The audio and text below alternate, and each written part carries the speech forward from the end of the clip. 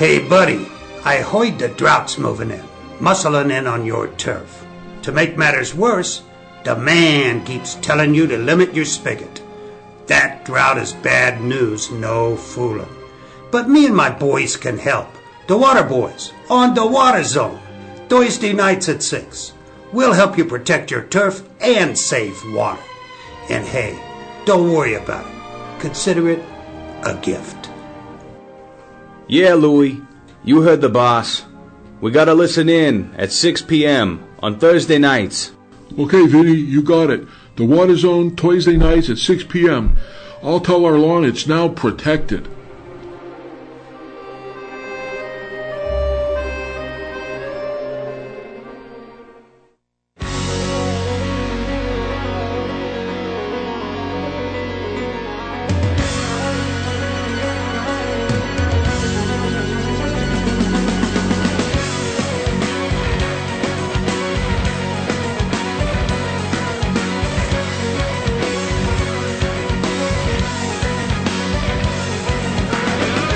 Live from the NBC News radio broadcasting studios of KCAA, 1050 AM, 102.3 FM, and 106.5 FM, located in beautiful downtown San Bernardino, California. Thanks for tuning into the Water Zone Show. Good afternoon, I'm Rob Starr. Mr. Mike Barron is off today. It's Ag Show week, so we're going to turn it over to our wonderful hosts from the Micro Irrigation Group of Toro, Miss Ingy Bisconer and Mr. Paul McFadden. Hi, guys. How you doing? We're doing great, Rob. Pleased to be here today on another beautiful day in California. Paul, how are you doing? Great, thanks. Thanks for your kind introduction, Rob. Oh, you guys are separated. You're not together. We are, but you can never tell that. No. It will be seamless. We're on the same page. We know what each other's doing, and we've got a couple of great guests tonight. Thank you to Paul for more or less setting this evening up. But our guests come from a unique perspective. They're both farmers, and they are both instrumental in irrigation district management and influences and direction for those water districts. So from farming and water district perspectives today, we have Michael Franz from Franz Nursery, and in the second half of the show, we have Peter Nelson from the wonderful Citrus and from the Coachella Valley Water District. So and pretty exciting. And it's special. We have no more drought officially. Oh, man, is it nice to not have a dry, brown drought map of California these days? Yeah, absolutely. I just want to see they get water in Central California. Yeah, there's still a couple of counties for sure that are stressed, and we've depleted our groundwater, which is pretty much our savings account, so we need to refill that, but at least there's stuff falling from the sky, right? Yep. Anyway, it's your show, so go for it. All right. Well, thank you. Paul, if you don't mind, I'll head off with Michael and introduce Michael, who should be on the line. Welcome, Michael. Good evening, Iggy. Thanks for having me on your show. It's a pleasure. I enjoyed hearing you speak at the CAIA conference earlier in the year, and really excited to have you on the show tonight. Just for our listening audience, I'd like to give them a little bit of background about you before we dive in and have a conversation. So, Michael is president of Franz Wholesale Nursery. It's a position he took over from his father back in 1998. It's a 600-acre family operation that employs over 200 people, and it's a premier supplier of containerized trees and shrubs for the landscape and retail nursery industry in the western U.S. And in keeping with his family's commitment to excellent stewardship, Franz Wholesale Nursery recycles all green waste generated on the farm, reuses over 500,000 gallons of water per day, and all energy needs are met by solar generation. Those are pretty tall orders and quite the achievement, Michael. You've also been active on local, statewide, and national boards, ranging from the nursery industry to public power. In 2009, you were elected to the board of directors for the Turlock Irrigation District, which is a publicly owned utility that provides water and power to 662 square miles in the Central Valley. That's a pretty big footprint. Also serves as the Nursery Growers Association board, on the Farm Bureau board, the American Hort board, and the San Joaquin Valley Ag Advisory Board for SUSCON, which is Sustainable Conservation, a very cool organization. And in your capacity as a TID board member, you've been highly involved with stakeholder negotiations related to the State Water Resources Control Board's update of the Bay Delta Water Quality Control Plan and the Federal Energy Regulatory Commission relicensing. And thankfully, in addition to all those duties, you found time to be happily married to Christy Crow, and that you have your three children, Landon, Braden, and Haley. So welcome, Michael, and tell us a little bit about how you continued the farming legacy that your family started, and how you become so involved in the irrigation and water industry. Yeah, well, thank you. Thanks again, Ingy, for having me on your show. So as you related in introducing me, my family has been in the nursery business, where we raise containerized trees and shrubs primarily for the ornamental market, supplying chain stores and independent garden centers and landscapers up and down the state of California and a little bit up north in the Pacific Northwest as well. For a long time. My parents started the company in the mid-'70s, and I've always loved the business. It's a commercial enterprise, and yet we're still farmers. We're absolutely connected to the soil, and just like the farmers are, in that we sow seeds and we start little baby trees from cuttings, and we're out there grafting them and doing all the fun things that farmers get to do, and yet we're, in a sense, a commercial enterprise that's dealing with chain stores and sort of the daily commerce that comes with a thriving farm. And so it's really been a blessing for our family, and it's been a lot of fun to watch the business grow. Michael, this is Paul. I just was curious, as you're looking at different aspects of your recycling program, your green waste, your reuse of water, which in doing kind of the quick calculation, you recycle and reuse enough water to basically almost supply the fresh water or the equivalent fresh water for two families for an entire year.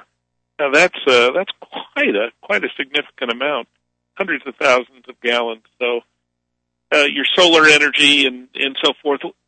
You know, in your I guess the first part of the question is, why is that important, and how did it come about? Yeah, you know, since you mentioned sustainable conservation, I'll steal their tagline as a great answer to your question in a succinct way, and that is that my family has always believed in environmental solutions that make economic sense for the business. And so when you look at our green waste, for example, rather than pay to have it hauled off, we're able to compost it here on farm, and for about the price of what it would cost to buy that material back as compost, we can do it ourselves. And so we're able to be good stewards with our waste stream, and yet really we're not making any money, we're not saving any money, but we're also it's not costing us anything as a business to be better stewards than putting it in a landfill. And with the water, it's very similar. Our water, our tail water, the water that falls on outside of plants, maybe from sprinklers that hit a open area or an aisle, or water that comes out the bottom of the weep hole of the container that's draining through our micro-irrigation system, all that wastewater has trace amounts of chemicals in it, meaning nitrogen, meaning fertilizer that we use to apply to help our plants grow. And if we can reuse that water, we not only save the underlying water itself and become more efficient and better stewards of the water resource, but we're also able to lower our fertilizer bill by running that water back through in a continuous loop. And so whether it's water, whether it's the solar system that we have in place that is a aggregated system, that we have a single solar farm that covers over 20 meters. There's space across the farm, whether it's our office or our shop or our propagation fans in the greenhouse, all that's pooled under one system, again, in a way that is economically viable to help our farm be more sustainable.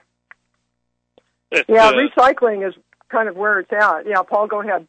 I was just going to say, you told a very enlightening story about growing up on the family nursery and fishing in the local river that runs alongside the nursery, and I was wondering if you would mind retelling that story.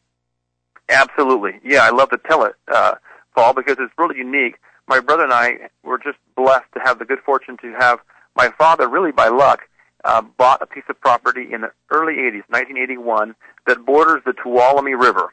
And so our farm, as it's grown over the years, has kind of lengthened out, but it still borders about a mile and a half of the Tuolumne River, which starts up in the headwaters of the Tuolumne are where the Hetch Hetchy water system begins and feeds the city and county of San Francisco and a lot of the greater Bay Area. That water flows down the hills. It's pristine water. What's not diverted by the city and county of San Francisco system flows into Lake Don Pedro and ultimately flows past our farm. And growing up, we had a lot of good times, Paul, mucking around for clams and trying to catch carp and bass and salmon when they flow by in the fall. And so we've always enjoyed the river and really, really feel blessed to be able to farm alongside it. Yeah, there's nothing better than a free-flowing river. I was fortunate to have similar experiences in my youth up on the North Fork of the Kaweah, east of Visalia. Yeah, it's really wonderful. And I was just going to say that recycling, yes, it's just the new norm, really. Toro just launched a recycling program for drip tape recycling, and it's doing really great. In the past, growers would load up all their leftover plastics and either take it to the dump or do something with it. And now it's an economic stream. They can actually get paid for getting it picked up, and that's barbecue money for the farm hands at the end of the year after harvest, right? It's fantastic. So Michael, just switching gears a little bit here, talking about the Turlock Water District. So one of your duties is serving on that board and representing agriculture and, of course, your own family farm. So what sort of things is the Turlock Water District doing to help farmers with stewardship? And I'll just mention that we know that the South San Joaquin Irrigation District have recently toured them and have relationships there, and we know that they're doing a lot of great things to help their growers better conserve water, be better irrigators, subsidizing drip irrigation equipment and things like that. What is the Turlock Water District doing? Yeah, great question. So you're right. In addition to my duties at the family farm, I have for the last 8 years served as a director for the Turlock Irrigation District, which is a fantastic place to be. TID is really part of the fabric of our community. It's because of the commitment our fathers and grandfathers and great-grandfathers made that they pledged their farms in order to build the original infrastructure, the canals and the dams that bring the water, store the water from that flows down in the spring down the hills, and are able to deliver it across 150,000 acres of farmland that TID has really enabled to flourish because of the reliable water supply that we have for this community. We have taken our role as stewards of the water very seriously, and as we've entered into these multiple-year droughts that we've endured over the last 4 years, we've done a lot of things, mostly inside of the channel or immediately beside it.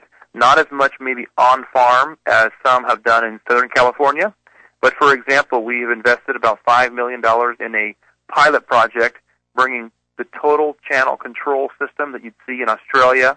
I believe IID down in Imperial area has some of that as well. OID, which is Oakdale Irrigation District nearby, they have been putting quite a bit in as well. It's a way really to reduce the spills that come out of the lower end of a pass-through canal system. Our system is 135 years old. It's a gravity flow system, and it's really inherently inefficient because of the way the water pours out at the end. And so by bringing total channel control in, we are automating the side gates and measuring them much tighter by bringing in a solar-powered, computerized side gates that are enabling us to better meter the water out to the farmer. We've converted to volumetric pricing, which is, again, a way to incentivize farmers to be as water-wise as they can by having ascending pricing tiers. So the first water is the cheapest water, and the end of your season, if you're still using, maybe a lot or too much, the pricing becomes substantially higher. So those are things that we've done in the district to try to raise awareness and ultimately save water. And are those gates, those automatic gates, helpful if the farmers want to convert from, say, flood irrigation or gravity irrigation to pressurized irrigation like sprinklers or drip that require little more flexible delivery schedule from the district? Does it help in that respect too? So what it's really helping, Ingy, is it allows us to deliver a real steady quantity of water in a quantity and amount as determined by the farmer. So yes, to answer your question, if a farmer wants to install micro irrigation systems in their farm, and they need a much smaller a much smaller quantity of water than they would otherwise have needed when they flood irrigated, typically our district has a real standard irrigation size, and so you all get the same flow rate each time. But with these side gates, they are much more intelligent. You can dial in the exact flow rate of water, whether it's gallons or CFS that you want. And then even if the canal elevation of water in the channel goes up or down throughout the day, the side gates will lower or raise themselves in order to deliver the exact same quantity of water to be able, for example, to charge a box where a farmer would have a pump pumping water out and onto his micro irrigation system. So it's not quite as direct as the pressurized system you may have seen at South San Joaquin, but it's a way of enabling farmers to build their own similar systems. Yeah, more food with the water. That's great. Well, there's been a lot of precipitation. I bet Paul wants to talk about that. Yeah, we've had so much precipitation that for the spillway at Lake Orville has had some issues. And just curious from your perspective, Michael, how is the recent rain and snowfall how the events still happening in Northern California, as you're well aware of? How is that really affecting the way farmers are looking at irrigation and water, both right now and on through the summer and then for the years to come? Yeah. So in Turlock here, we have what we call a conjunctive use water management plan, which means that we try to bank our groundwater to be drawn out of and used during multi-year drought periods. And then during times of plenty, like this year where we have so much water coming down the river that we can't even store it all. In fact, we're releasing tremendous volumes of water out to sea each day. And so during these type of years, we historically have always encouraged our farmers, those who are able, to flood irrigate. It seems wasteful and it seems old-fashioned, but the reality is the best way to recharge groundwater statewide is to apply liberal amounts of water through farmland and using broad expanses of farmable land to percolate the water down past the drip zone and ultimately into the groundwater levels. And so the farmers here have done that for a lot of years. We have the majority of the district is graded and smooth and sloped in such a way that they can still flood irrigate their fields. And we really, really try to promote that in order to recharge the groundwater basin so the water's there and it's banked away, basically like an underground reservoir for the next drought event. So we weren't able to do too much of that last year because the drought, we weren't sure if it was over. Things were better, but they weren't great. And the farmers were just looking back at 2014 where they had a 60% reduction of their normal allotment. They were still very reluctant to do too much recharge. But this year, hopefully it's going to be the mother of all recharge years. We're really hoping to be able to put back what's been taken out and hope to see those groundwater levels rebound. Well, hopefully with the Bureau's recent announcement, or actually it was today or yesterday, of 100% allocations for south of the Delta, will that help you with the groundwater situation as well? You know, our system in the Turlock Irrigation District, the Board of Directors is able to allocate the water, so we're not quite as constrained as those who are the export contractors, like those who are on the Central Valley Project, the CVP. So that particular proclamation doesn't pertain to us too much, but certainly we are really grateful and happy to see our farmers and our neighbors south of us get a water allocation, albeit a little late, but we're certainly happy to see them finally get the water that they deserve. Michael, I just was curious.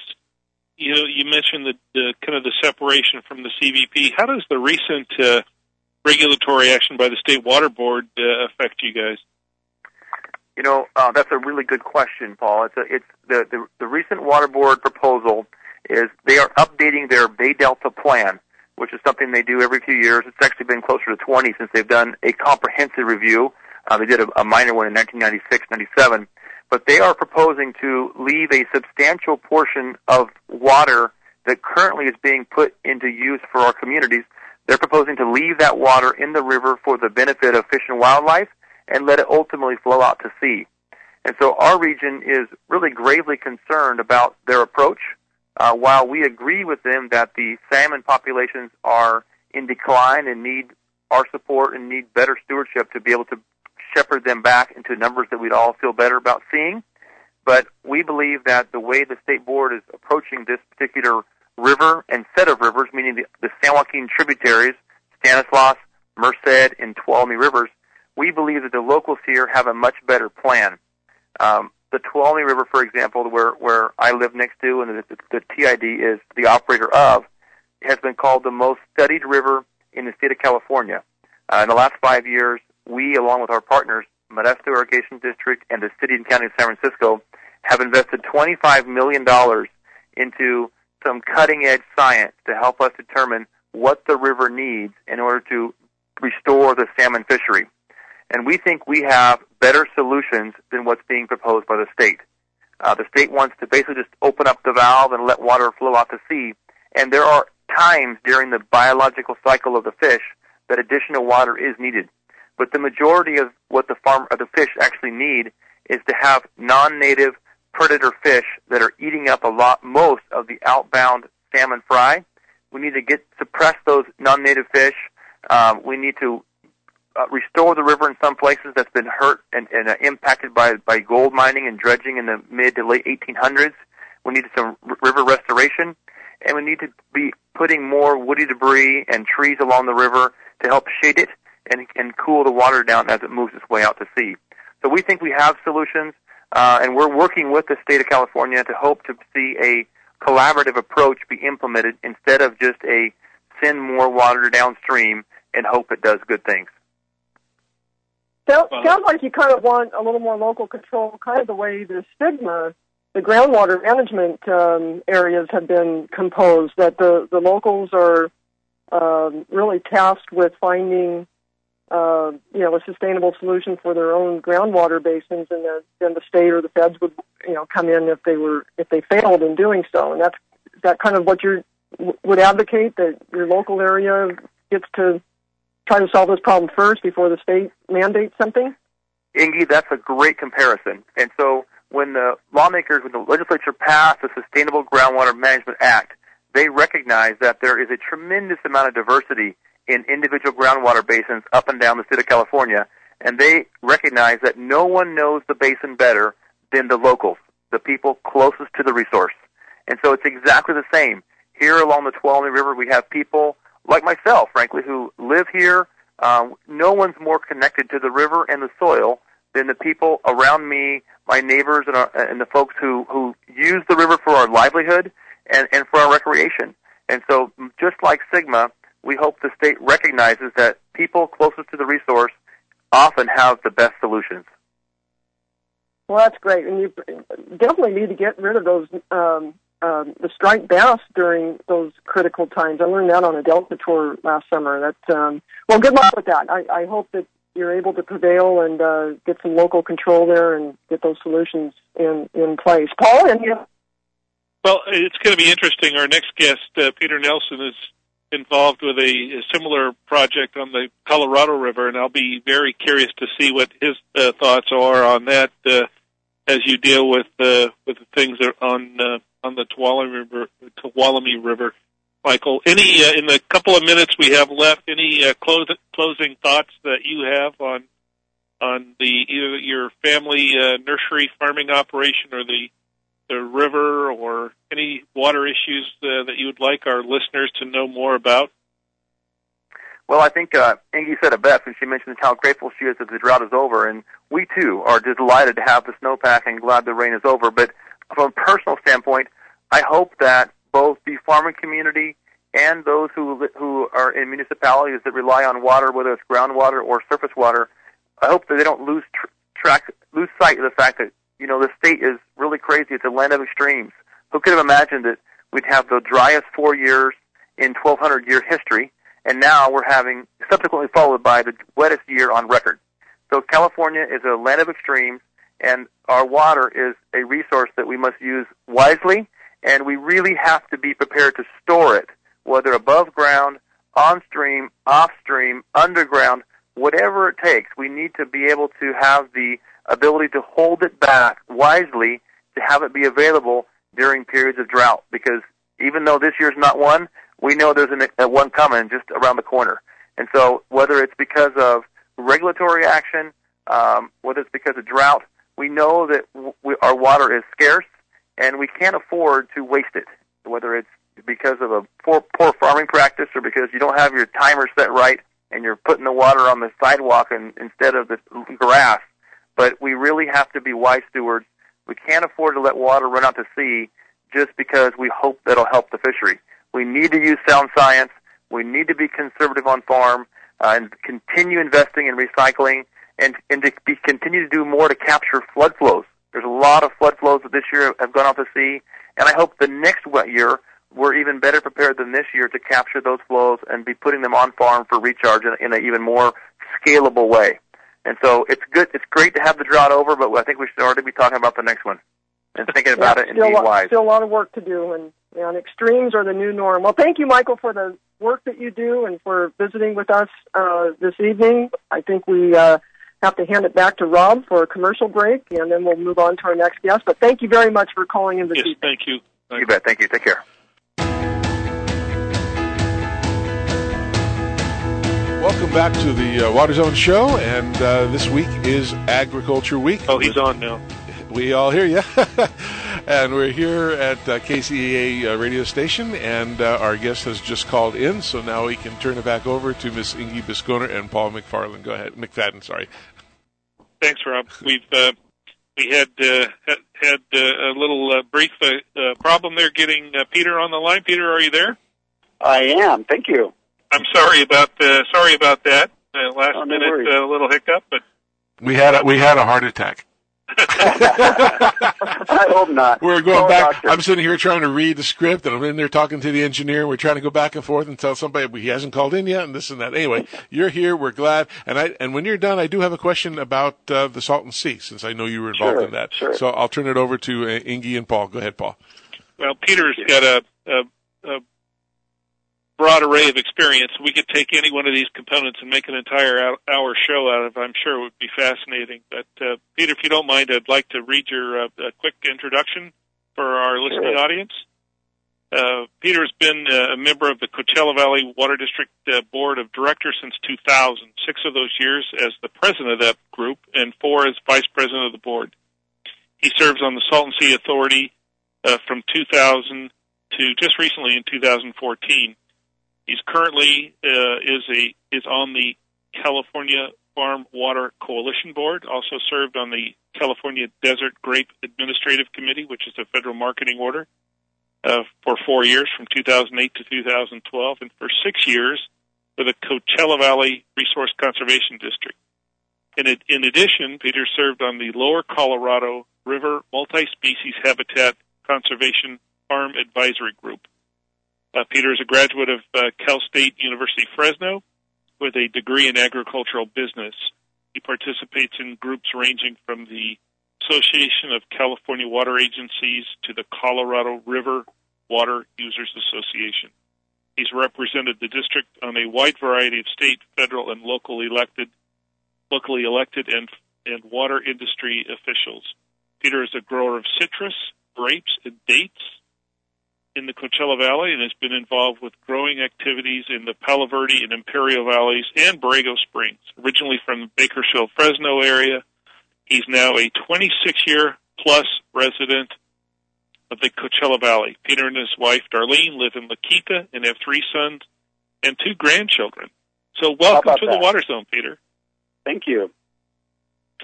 Tell us a little bit more about your background, how you ended up in farming and irrigation, coming from Fresno and ending up for the last quarter-plus century in the Coachella Valley. Well, you covered a lot of it in the bio, and thanks a lot, Paul and Ingy, for having me on the show. I guess I'll start with, after after a 3-week period of consistent two-leaf fog and a drive from Wasco to Arvin on a daily basis, looking at an accident a day at least, I was exploring an opportunity in the Coachella Valley, and my wife and I came down. It was 75 degrees, the sun was shining, and we were sold. We kind of jumped at the offer too quickly because that summer it reached 128 degrees on July 4th, and we weren't quite sure what we had gotten ourselves into. But many years later, we find ourselves here, and with the heat that we have here, obviously water is one of our most important issues, and I've enjoyed managing for some different companies, both all citrus, dates, kind of an unusual product, grapes in all the valleys that you mentioned, and so it's been a good ride for us. Excellent. Well, Peter, I really enjoyed your participation as a panelist at the CII conference a few years ago. I think that was 2013. I'm on the board of directors for CII and plan those conferences, and I just want to thank you for helping us make that year a success as we've had in recent years. Maybe we can move on to talking a little bit about the recent precipitation, which we're also thankful and happy about. Has that really affected your Southern California area as much as it has the Northern California area? Is it really a help? Because, Coachella is really partially fed by the Colorado River basin. So does our Sierra snowpack and rainfall help as much as we hope it does? So that's a great question. Thanks. So I live in an urban setting in the Coachella Valley. We have farming in our valley as well. We have about 60,000 acres of farming ground. And I currently am working for Wonderful Citrus, and kind of today I'm speaking on behalf of our Water District Board and really myself as a longtime grower in the valley. And we have we're in the Palm Springs area. We're about 2 hours east of L.A. We're home of famous concerts like Coachella, which is happening this weekend, Stagecoach, Desert Trip. But we do have agriculture out here. Our average rainfall is 3 inches, and I think we've got 5 inches this year. But our motto out here is really that we're always in a drought. Even though the governor might declare emergency drought conditions and then rescind them, like we're all thankful for now, but we're really cognizant of our precarious drought position here. With that, we are affected by drought because we have imported water supplies from both the State Water Project and the Colorado River. You mentioned Oroville Dam earlier on the show, and we're actually a contractor there, so it's been fascinating to watch that whole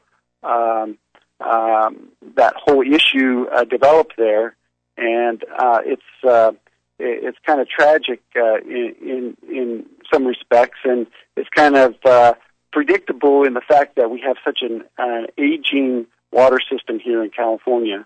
It used to be that we could count on 70% of our state water project contracted supplies, and now the state's kind of leaning towards 60%, and even in our planning documents for our own valleys water supplies, we're even thinking less than that. So the drought is affecting these supplies. That's why we're supporting the California Water Fix, which would, build the tunnels that would move the water around the delta, especially during these high flow periods. Michael mentioned that the San Joaquin is just so full, and that's providing for some pumping abilities now. But when the Sacramento is full, the alternative movement around the delta would be very helpful for us. There are 25 million people in Southern California, as well as us, who depend on these water supplies. And if there's an earthquake that may cause saltwater intrusion or rising sea levels that many predict with climate change, that it would be important to have an alternative conveyance system. And so that's why we're very supportive of that fix in there. So the rain is very important to us for these alternative water supplies. Yeah, and even though California is technically out of the drought, doesn't mean that the Colorado Basin is. The Colorado River is still heavily impacted, is it not? Right, and there's just a terrific story that you could compare the Colorado River system to the state water project system with the California system. When you think in terms of the Colorado River, there's you can debate it, but between 13 and 15 million acre feet of water per year. It's highly variable, so that's an average. But that system has 60 million acre feet of storage. So between Lake Mead and Lake Powell, there's about 50 million acre feet of storage, and then the upper basin, which includes 4 states, Wyoming, Utah, New Mexico, and Colorado, they have a large amount of storage up in the upper basin as well.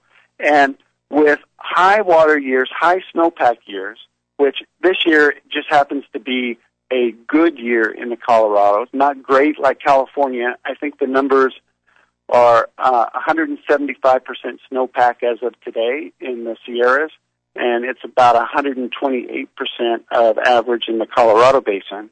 But with storage, it makes all the world a difference. In fact, we're in the Colorado Basin, we're only 50% full right now, and so we can absorb a huge rainfall and a huge snowpack. But you look at the reservoirs today, go on the Department of Water Resources website, and you can look at all the levels. Well, it's almost full. Look, Oroville was spilling over. San Luis is full. A lot of the reservoirs are full, and we still have the snowpack to go. And that's why we think that new storage such as Sites Reservoir and Temperance Flat are very important for California to move forward on. Listen, the voters of California voted on Proposition 1 to spend $11 billion on projects, and storage is some $2 or $3 billion of that. And it's important to move forward on those projects so that we can capture this rainfall and snowmelt when there's an opportunity. So if you compare the two systems, the Colorado and California, you can see that there's much more opportunity to store water and take advantage of high rainfall periods on the Colorado. Thank you. That was very interesting. I hadn't considered it, but the kind of the analogy between the two, and as you were going through your points, it's very true. It's very similar in so many ways. This week there was a front page article on Lake Mead and the Colorado River in general in the local Southern California San Diego Union Tribune, and drawing a lot of attention to the water levels specifically in Lake Mead, and it was quite interesting. And I think the points that you made about the snowpack in the High Sierras versus the Rockies, we don't always look at the entire western U.S. as holistically. We tend to just focus on California, but I agree with you. It's especially in Southern California, where we get a majority of our water from the Colorado River. We have to maybe expand our vision a little bit to encompass not just the Colorado River, but that's so true, Paul. You know, when folks think of integrated water systems, they might think Northern California and Southern California. And to make the point, it's much bigger than that. It's Northern California, and what happens in the Delta affects Southern California. And what happens on the Colorado affects the Coachella Valley, the Imperial Valley, and Southern California. You know, the Metropolitan Water District has the Colorado River Aqueduct that comes through the desert off of Colorado. So these systems are immensely conjoined. And you have the Delta on the one side in that system, And then on the other side, we have the Salton Sea, which there are issues that need to be addressed there as well. And so this integration really is meaningful when you think in terms of developing these storages and so forth. In fact, yesterday, what the data came out today, yesterday the 8-station index in Northern California went over the top to show that this is the wettest year in Northern California in all of recorded history. That's something to celebrate, but also to think about the immense possibilities of what we could have done with that water that has come down and will come down. We won't be able to capture it all, but or use it for the environment, because that's an important aspect too. But in the future, if we can look at what we're seeing today and know that this will occur in future, we'll have dry periods and we'll have wet periods. That if we could be all set up to take advantage of these, then we could reduce our reliance on groundwater if we have these surface waters stored and available to us. Listen, the guys who get shut off from surface supplies go to the groundwater, and it's getting overdrafted. And so it's very important that we get that surface water supply in. Agree completely. To ask you a little bit more about your background and obviously in looking at all the things that you're involved in, and in addition to your farming and being a grandpa, you're a busy man. What are some of the things that you're doing in the industry outside of farming that is most important to you, or where you've seen the most success? Or buying toys for his grandkids. Yeah, the grandkids are the most important. Yeah, no doubt about that. No doubt about that. I think when you think in terms of what we leave behind to our grandkids and as legacies, I think no matter what level we're on, if we can in the water business think of trying to make things better for future generations. The Coachella Valley Water District started out in 1910. So, 1918. We're about to celebrate 100 years. And it was shortly after the Coachella Valley Water District was formed. They were pumping the groundwater for agriculture in the early 1900s.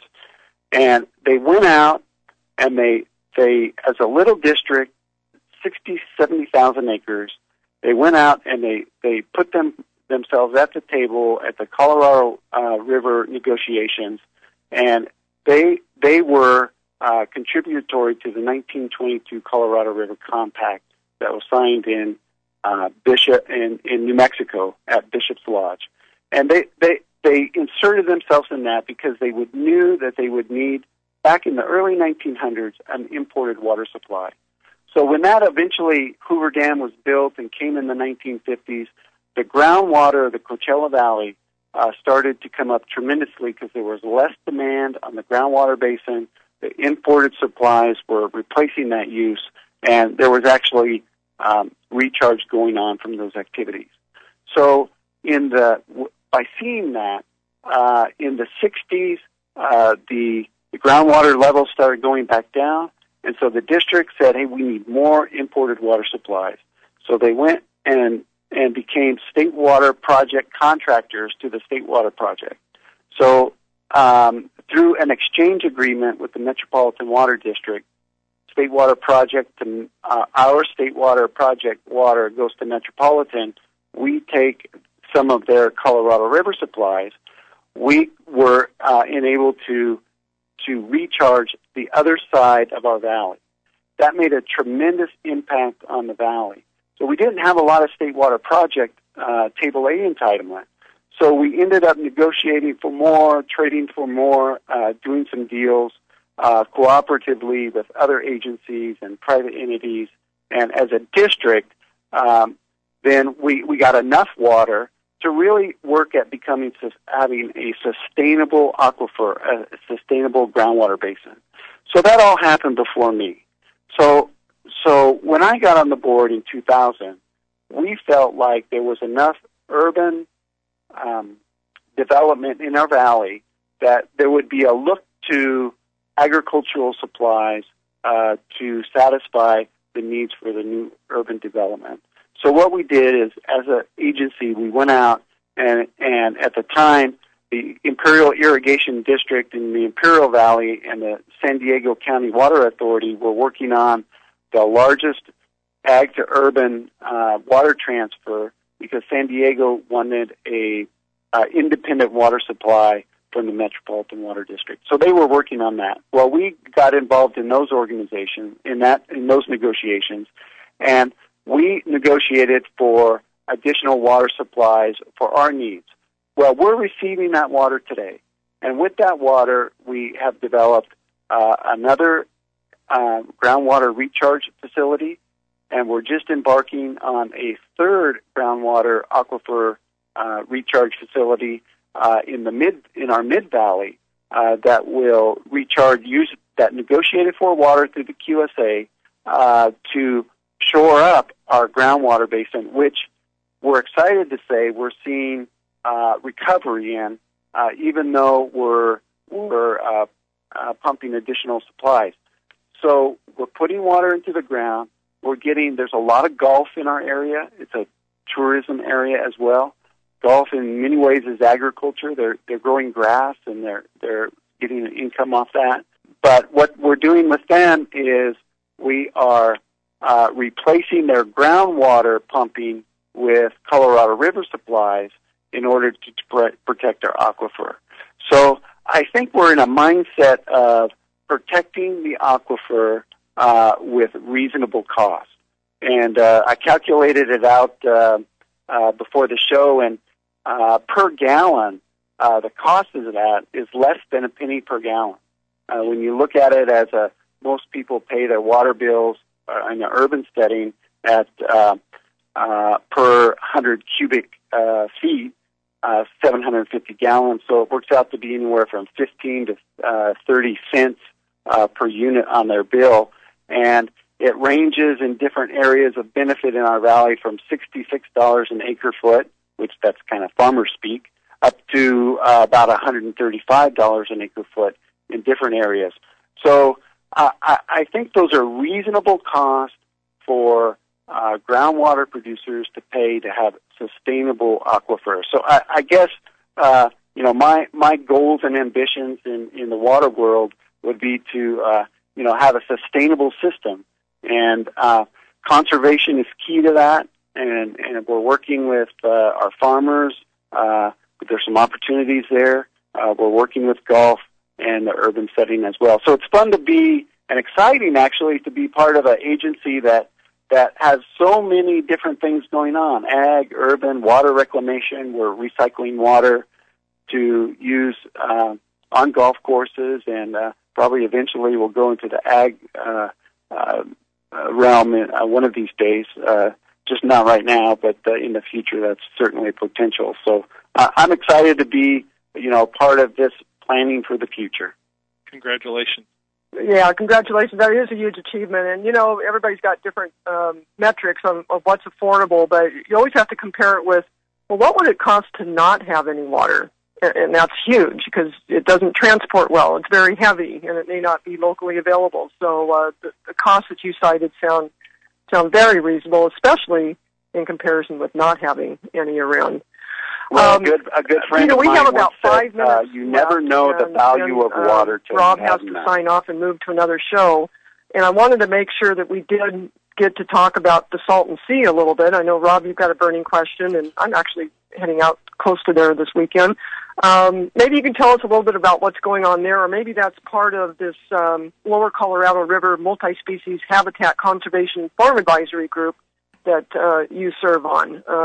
So tell us a little bit about that and maybe what's going on with the Salton Sea. We had Michael Cohen from Pacific Institute speak at the last panel at CII and talk about how we need to do some work to restore the Salton Sea, and the money's been allocated, and we just need to get it shovel ready and get it started. So maybe you can make some comments on that too. Well, there was rumor. Let me just interject real quick. There was a question, and somebody had sent it in to us that there was an organization called the Water Train. Have you heard that, Peter? The who? It's called the Water Train. I have not heard that. It's a company that bought 132 rail cars, tanker things, and they said they were making a proposal to that where they said they could fill it up. I go back, I've dealt with CVWD for years, back when Robbins was the GM, and I deal with Dave Kohler and Mike Stewart for the residential commercial side for smart controllers and things of that. But we had heard that this water train company was making a proposal saying they could bring water and fill it up cheaper than what anybody was going to do. I don't know if that's a real issue or a real thing, or that was just smoke. Well, there are a lot of ideas out there. I mean, there are folks who say they're going to put a tube up the Columbia River and fill bladders and float it down the coast. You probably heard of those. There's this water train, and now that you jogged my memory, I have heard of it. But when you really start looking at crunching the numbers on cost of water and potential air quality impacts and all those things get looked at in these environmental reviews, and there's huge cost to that. And you think of the Salton Sea is a 350 square mile lake, and it has, it was filled up with probably has about a 3 million acre feet of water in it at full capacity. And so there's a lot of water in there. It'd be a lot of trains, and you'd probably have to have trains. You'd have to have a lot of trains. So you probably have to have about what we're struggling to comprehend is what restoration means and what it looks like. And is it protection of the current shoreline? Is it bifurcating the lake into a brine lake and a freshwater lake? And there's the state has proposed some species conservation habitat, which is a good idea and needs to get started. The state really needs to get motivated to get moving on the projects that would secure that the quantification settlement moves forward without IID objections. That's one of their issues. The Salton Sea needs to, mitigate some of the emissive dust areas.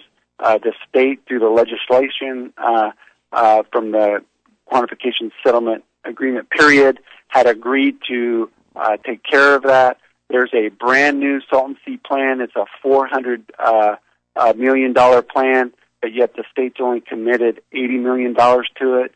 So they need to find a way to satisfy their obligations there. I mean, part of the reason why